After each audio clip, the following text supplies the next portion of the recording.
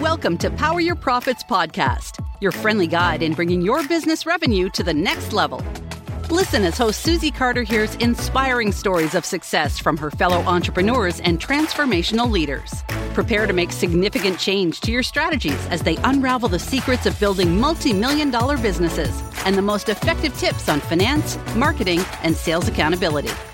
If you want to make your first step towards explosive business growth, this is the right podcast for you. Without further ado, here is your host, Susie.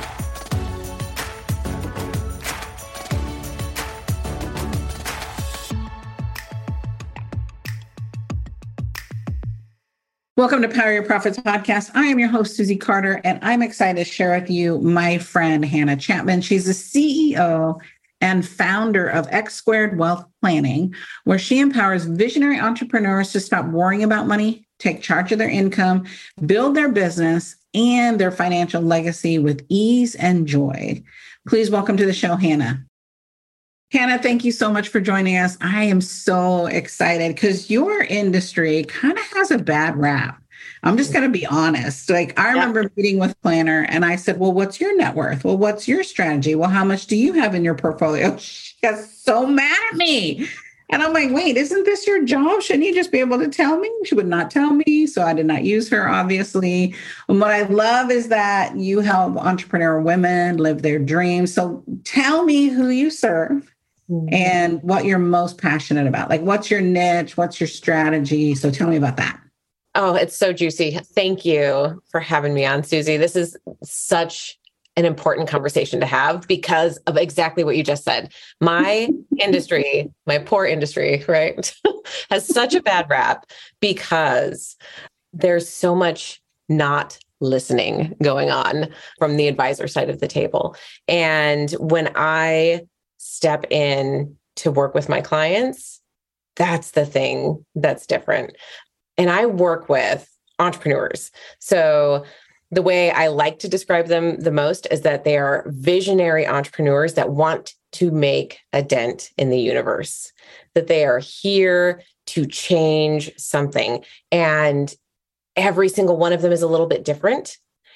And when I can help these visionary entrepreneurs build more wealth, more quickly, more efficiently, with more joy and ease, they turn around and they spread that so much farther because they have this piece of them that they want to pour out of, right? And I'll give you an example because I think this illustrates the point so perfectly. I have a client who she is a consultant. She's a DEI consultant, such a beautiful human. She works to really take research in universities and like scientific research and make that a safe space for women of color and people of color. And she's doing beautiful work in the world. And when we did her financial plan to see how she could build her wealth, when we got to the part where she could see what it was going to look like down the road, she told me how much she wanted to help, that she wanted to create this, generational wealth for her family and create a space in the world where she could help other children and help lift up other people of color. And I'm like, goosebumps. Right. Just goosebumps, right? Like when my clients see what they're doing now, and when we make those, adjustments to how they're working in their business, how they're building their wealth, they're just little adjustments, truly, that when you expand them over time, it turns into millions upon millions of dollars.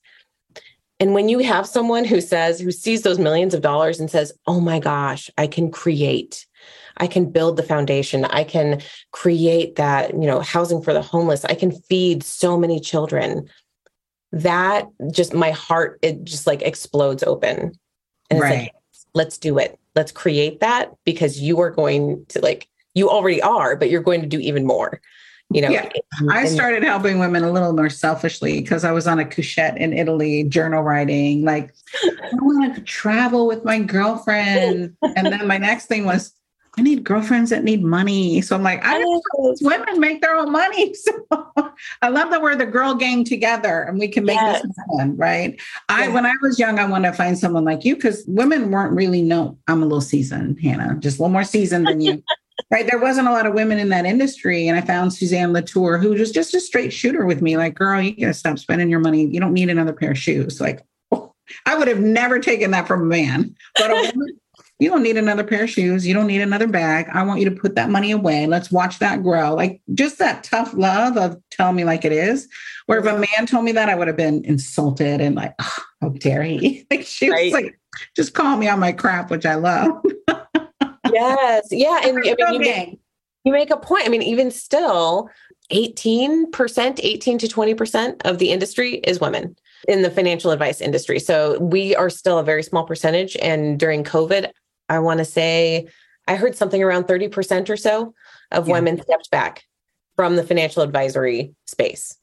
And so, I mean, like we shrank from COVID because of all of the pressures that we live day to day, all of us, women entrepreneurs who we are still primary caregivers and primary now like school facilitators and, all of the things, right, that we had to be during COVID. And how did you get into financial planning? Because it isn't traditionally like, it's interesting. My daughter's in that field, right? Not financial planning. She's an equity investor, right? But that's because mom was like, where's the money? Where's the money? If I learned anything, let's follow the money. Right. Yeah. Well, so what's interesting is that when I was little, I was obsessed with counting money. So like we had those, like the big, like 5-gallon jug, right? Jug, and we would fill it full of coins. I was probably like 6 or 7. I would dump the whole thing out and like spend a whole weekend rolling coins and counting money. Like it was just, I was slightly obsessed. I thought it would be so much fun to work at a bank, right? Like that would be like my dream job. Like, so yeah, like you get banker's hours, you get special days off, and you get to count people's money. Like, 7-year-old Hannah thought that would be great. So fast forward, I graduated from college with a flute performance degree. So I have all this creative energy, and also like the math side of my brain is still like, I'm still loving counting money. And I started working at a local bank. And, that was really it. That was my first full-time job out of college. And I loved working with the business owners that would come in and just talk. And they bring their drops and we'd count all their money and we'd do all their deposits and they'd tell us how their business was going. And I loved it. I loved it. And from there, it was actually a leap from banking to financial services, like financial planning side, because my husband got into grad school in a different part of the country. So I'm like, okay, well, he's going to go to grad school. I'll work and I'll get another job at a bank. I applied at like 20 different banks and no one would even call me back.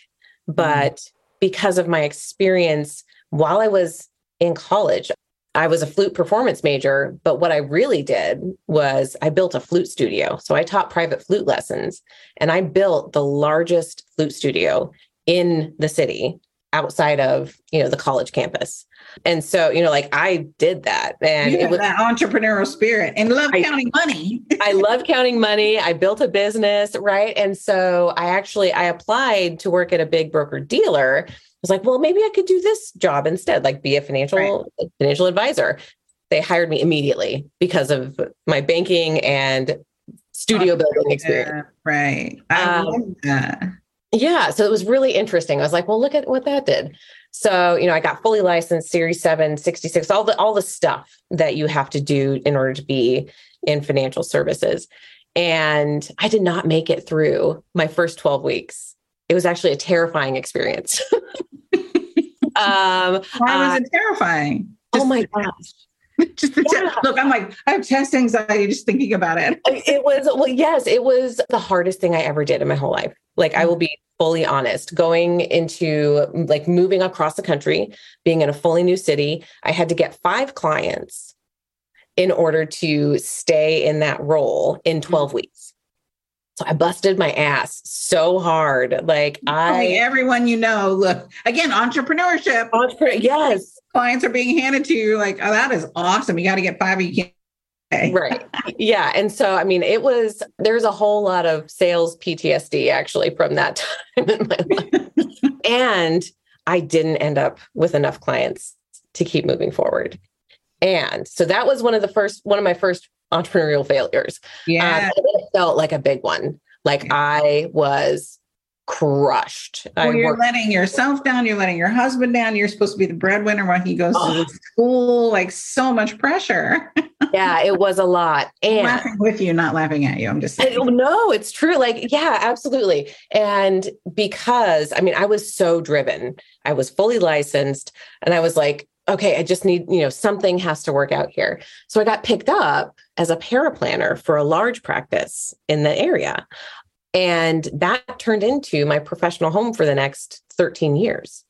And what that did, it was actually the blessing in disguise that I needed, because instead of like building from scratch and working with just whoever I could get at the very beginning, I started doing financial planning for like executives at Procter and Gamble, like from the get-go. So I got to cut my teeth on just all of these super complicated situations, people who had stock options and restricted stock units and business owners who had, thriving businesses and teachers and firefighters and lawyers. And I just had this huge, array of experience working there doing the comprehensive financial planning work. So before I ever stepped into a client meeting of my own where I was the advisor, I had a decade of experience. Right. Not just doing the planning, but what's hilarious is that when someone else does all of your financial planning, I was doing all the work and handing it to the advisors who were presenting it to their clients. And then they would call me and they'd be like, Hannah, I don't know how to present this. Like, what does this mean? Can you call the client and tell them what this means? So I was also getting all that practice, literally like turning things into these big financial concepts, turning them into what can this client like understand? Right. So I was doing that in writing, and then I was, talking through it with clients and building relationships before I was ever even an advisor. And when I got bored, I got tired, right? I'm like I started when I was 23, early 30s. I was like, I'm pretty bored moving my work along. And also there was a year where I would normally get like 7 to 10% raises every year because I kicked ass, right? I was like rock star employee. And then one year I got like a 5% raise. And they were like, it's not because we didn't want to give you the bigger raise, but you're just kind of hitting the ceiling of what we want to pay for your position. And I was like, oh no. No. No. That's not where we stop. This is not where Hannah stops. And that was the next push to be like, okay, what's next? Where do I go from here? So why entrepreneurs versus like the bigger companies, Procter and Gamble's, the city, the environment, and because we're tough nuts. Like we're not, we are a little resistant. Like invest in myself. I got this bill to pay. Like, hold on. So why entrepreneurs? Because, for so many reasons. First of all, my parents were entrepreneurs, not just my parents, my aunts, uncles, grandparents on both sides, my brothers, like my entire family is self-employed. And most of my life, especially like young growing up, I just thought they were too stubborn and like couldn't get along with others and like does not play well with others. That is why you can't be an employee. And I thought maybe it was a character flaw. There's some truth to that, though. Right? Yeah, like there's a whole spectrum. And I actually I didn't realize that was my tie.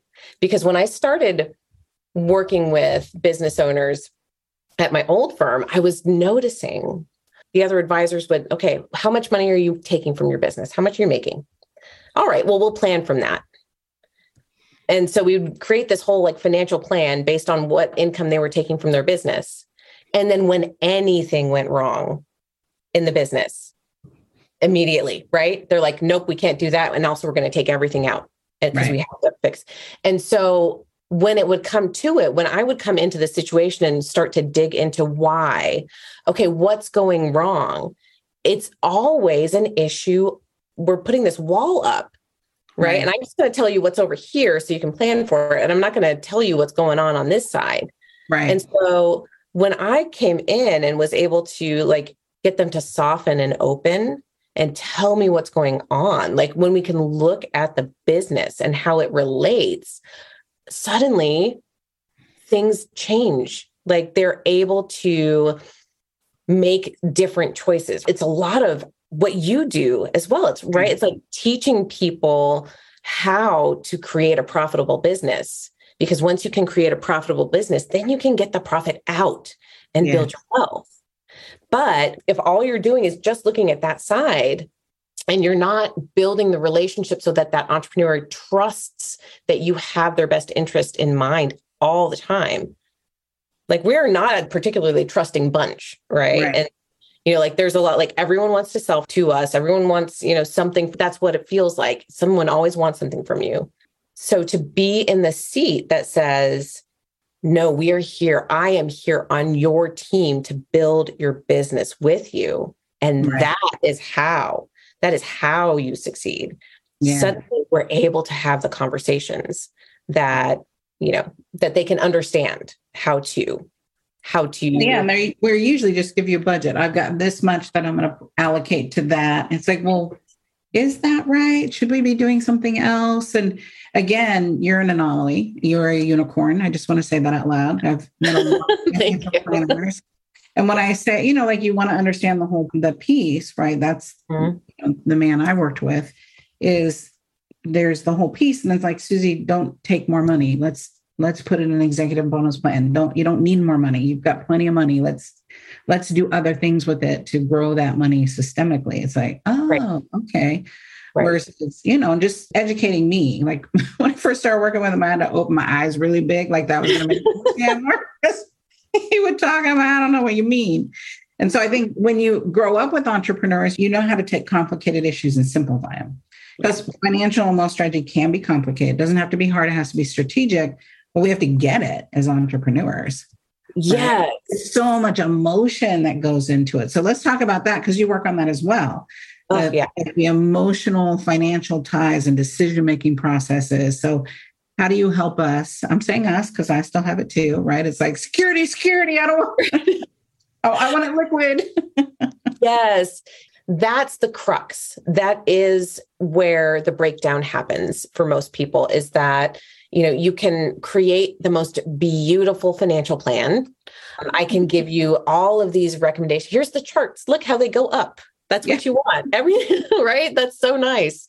Here are, the 5 recommendations and, save this much to this kind of account, blah, blah, blah, right? You can write all of that out.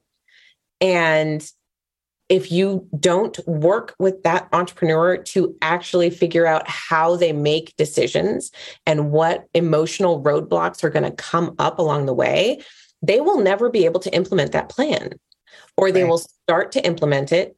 And when things, when a fire starts, they'll pull it right back out. And I know because I experienced it. I experienced it with my clients, over the last, so many years. And it took me a while. It took me a while to figure that out. Because our process was you meet with people once every 6 months. Right.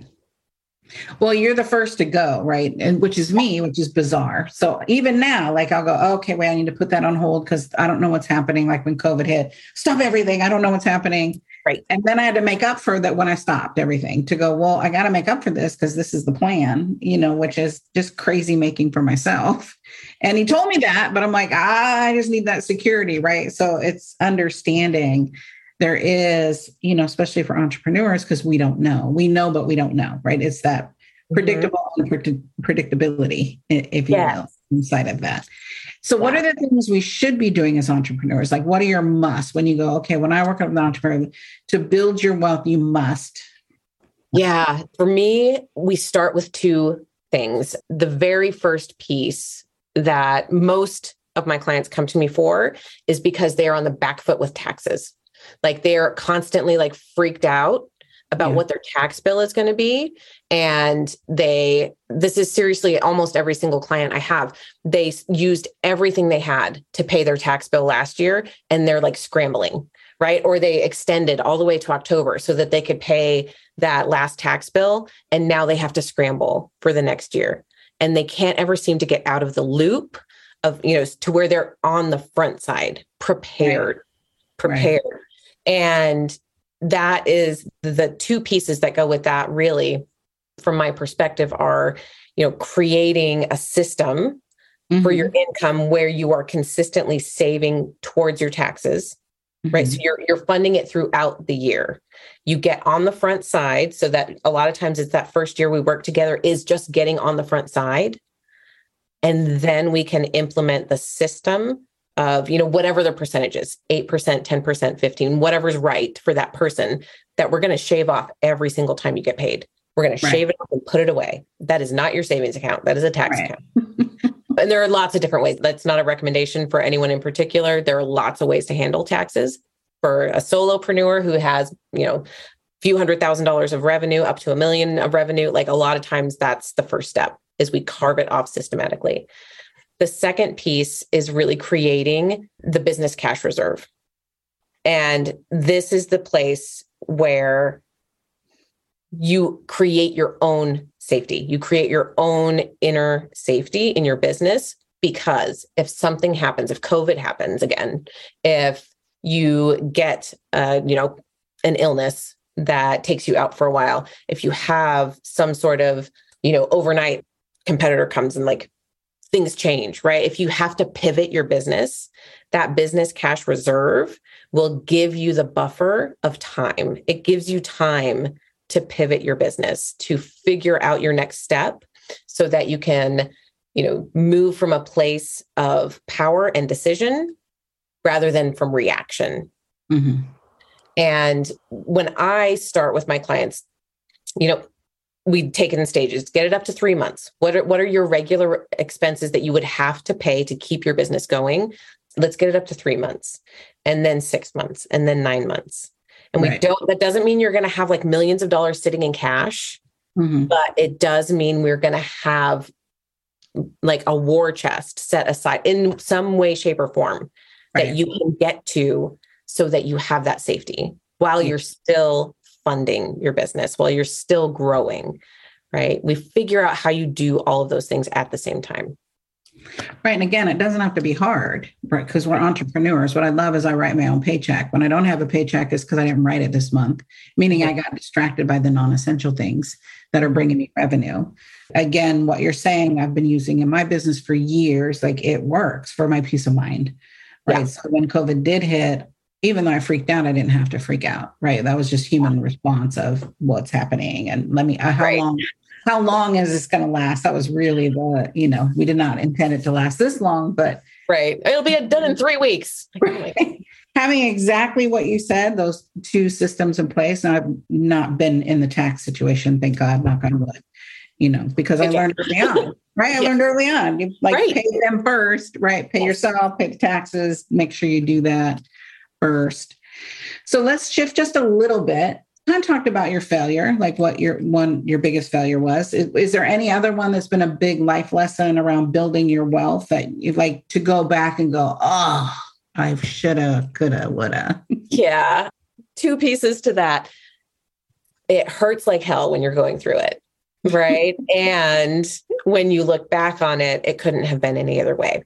Right. And so for me, the second piece was, the first big failure was not getting to be, to stay as an advisor in my first 12 weeks and having to move to a support role. The second big failure for me was when I became a client-facing advisor. I was supposed to take over, be the successor for an advisor who is in his 70s, was supposed to have retired. We all know these people. They will not retire, right? It gets to be too easy, right? And it is really easy when you just put it on the cycle, and then those clients really aren't getting what they need. When I started asking questions, those questions being, I was an advisor, I was getting new clients in the door. I was also supposed to be, receiving clients from this other advisor. And I didn't have any clarity around when I would be able to buy my book of business. I didn't have any clarity around when I would be, able to start, really growing and benefiting from the work that I was doing. I was being paid, I don't know, $75,000 or so. And the book that I was working was bringing in $500,000, $600,000 of revenue. And I started saying, what's going on? Like, I'm working so hard. I feel like I'm not really benefiting from it, And so I started asking these questions and feeling, ultimately starting to feel resentful. And that turned into the partners and the team, like thinking that I was not going to be successful in this role and telling me so to my face. And there was, I knew that wasn't right. I'm like, I am good at this job. Right. I am really good at what I do. And I think it's just not here. Yeah. It's just not here. And there were a lot of tears. That dream that I had cultivated of like helping build that business, like being, part of this team and making, $500,000 a year there, that was like, oh yeah, I can do that. It's going to be so great. I get to be surrounded by these people. And that was a big vision. I thought I needed their support. I was scared because of my first experience. I was scared. And at the same time, like knowing that they did not believe in me the way that I believed in me, my higher self was like, this is not your place. Right. Not where you grow. And it felt like a failure. It was like, it ripped me apart. It ripped me apart until I was broken down enough to realize that this is it. I have to shift. Right. We call that the cosmic boot. Yes, it was. And the Brene universe Brown smacks you upside the head and goes, that's not it. And this is not you. It was Brene. It was a Brene Brown. You can only have a pity party for so long because you got to get back to work, right? So there's like a time limit. Okay, my pity party's over. I just pull out my big girl panties. Let me do it. Yes, absolutely. Yeah. And, I was still trying to build this through this whole time, but it was running and listening to Dare to Lead by Brene Brown. There was a moment, I have listened to this book probably 5 times, but there was this moment in that book. I can see myself where I was running, where I like broke down into tears, where she says, there's a section in the book that talks about you either believe, there are 2 kinds of people that believe that you're doing the best, that everyone is doing the best that they can, and people that don't. Right. And those that believe that everyone is just doing the best that they can are happier and more fulfilled and more successful on the whole. I was mad. I was really mad at that point. And I was like, no, they're not doing the best that they can. They're not listening to me. They're not taking, me seriously. They're not all of this, victim, victim, victim, victim, victim. And when I heard it again that time, I just broke down into tears because I realized they're doing the best that they can. Mm-hmm. And I don't fit there. Right. And I think that's where you talk about lighting up your desire and then the gap and navigating between the two, correct? Yes. Right. Yeah. And so you're still young, right? And you're not ready to retire, right? Oh, no. Yeah, that'll be a long time. I'm 30. What's been your biggest strategy for yourself and your family right now? Right now, my biggest wealth strategy is building my business. And so I am in that place myself, right? Where building my revenue is my wealth strategy. So, there is a lot. I do it too, putting the money back in the business, right? I pay myself, I pay my taxes, I put money in my profit account, and then we're saving a little bit, what we can to retirement. But a lot of it is going back into the business right now with the beautiful result already of being, I think I'm on track for 250 this year, just in my one business, 250,000 of revenue. And I just opened another arm of my business for coaching and consulting. That will be a fully different revenue stream and building recurring revenue. That's one of the gifts of what I do. And the way that I do it is that I can build this recurring revenue stream that's every single month. And so that is really a beautiful gift. So I am in building phase myself and I love it. Yeah. And I'm also excited for, my own ability to make those big retirement deposits, right? And be like, oh yes, we've got the executive comp in place and we can make those big transfers each year. And I can, pay my employees like abundantly and do big profit sharing contributions and things like that. So I'm right there with you. Oh my Everyone gosh. listening. She walks her talk, you guys. She walks her talk. That's awesome. I do. I love pay off for my that. taxes. Yeah, you can pay the taxes. My first wealth strategy is my business, right? My business spends off cash, the cash that I can invest in real estate, I can invest in other businesses, my community, my family, myself, right? So it's a smart strategy. You're not going to get rich on a salary, right? W-2 income. You're not going to build your wealth. Could you be comfortable? Sure. Like, could you have some measly Social Security? Sure. Right. But as an entrepreneur, we pay into that anyway. So we'll get that anyways as an entrepreneur, but let's plan bigger, right? That's my goals. How do we play bigger? How do we plan bigger? And how do we find people that talk our language? Like if you hear the language that Hannah's talking about, you know, really looking at from a multicultural community, from a spiritual based philosophy, from putting your family first to taking risks, to walking the talk, that all speaks loudly. Right. That stuff that you weren't even saying that you were saying speaks loudly of your character and who you are. So how can we play with you? How can people find you and help themselves to figure out their own gap, no matter how old you are? Look, we're entrepreneurs. It doesn't matter how old we are. It's never too late to start, right? It's never too late to get back on that horse. Whatever economic challenges we've had in the past, we've all had them, to go get back on the horse, find the right coach, the right advisor, right? It takes a group of people to help you build your wealth. So how do we find you? What can you share with us? How do we schedule time with you? They just want to eat you up. Yes. So I have two different ways really to help people right now. And one is, you know, in my container of being an entrepreneurial wealth coach and financial advisor together. And that really is where we build that comprehensive plan that's just for you. And then we walk through it together. And that is through, you can go to my website, wealthplanning.com.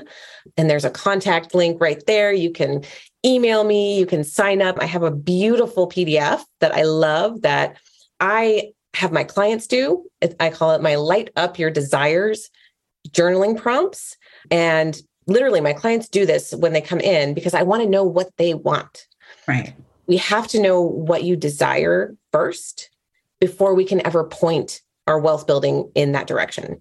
Yes. So the journaling prompts are free. I send them out and, you know, you get to really like play around with what it is you want for all these different areas of your life. And the new side of my business is called Expansive CEO, and it's expansiveceo.com. And through that arm of my business, I'm doing a mastermind community that I'm so excited about, and a workshop, a one-time workshop. Well, it's a live workshop is what I'm trying to say, a live interactive workshop where we go through the pieces of discovering what you want, aligning your money, your time, and your energy towards what you want. And then what happens when you expand? What shit is going to break when you start expanding? What do you need to watch out for? Or what are you already experiencing as you expand that you can figure out how to fix and hold that expansion? So it's called the Art of Having It All workshop. Love it. Yeah. And so those pieces will be available on expansiveceo.com. Expansive. Okay. Yeah. Not expensive. Expansive CEO. Okay, great. Hannah, thank you. Thank you for your time. Thank you for who you are. Thank you for being a powerful woman in the world, leading the charge, making the way. We appreciate what you do. We look forward to playing again. Thank you, Susie. Thank you for joining us for this episode of Power Your Profits podcast. Let these building blocks from today's most successful industry leaders equip you with the necessary resources and tools to finally establish the highly profitable business of your dreams. Want to hear more? Listen to more episodes at https://poweryourprofitspodcast.com. And don't forget to subscribe to the show. Now is your time to rise to the top of your game, so be sure to catch our next episode. Until next time.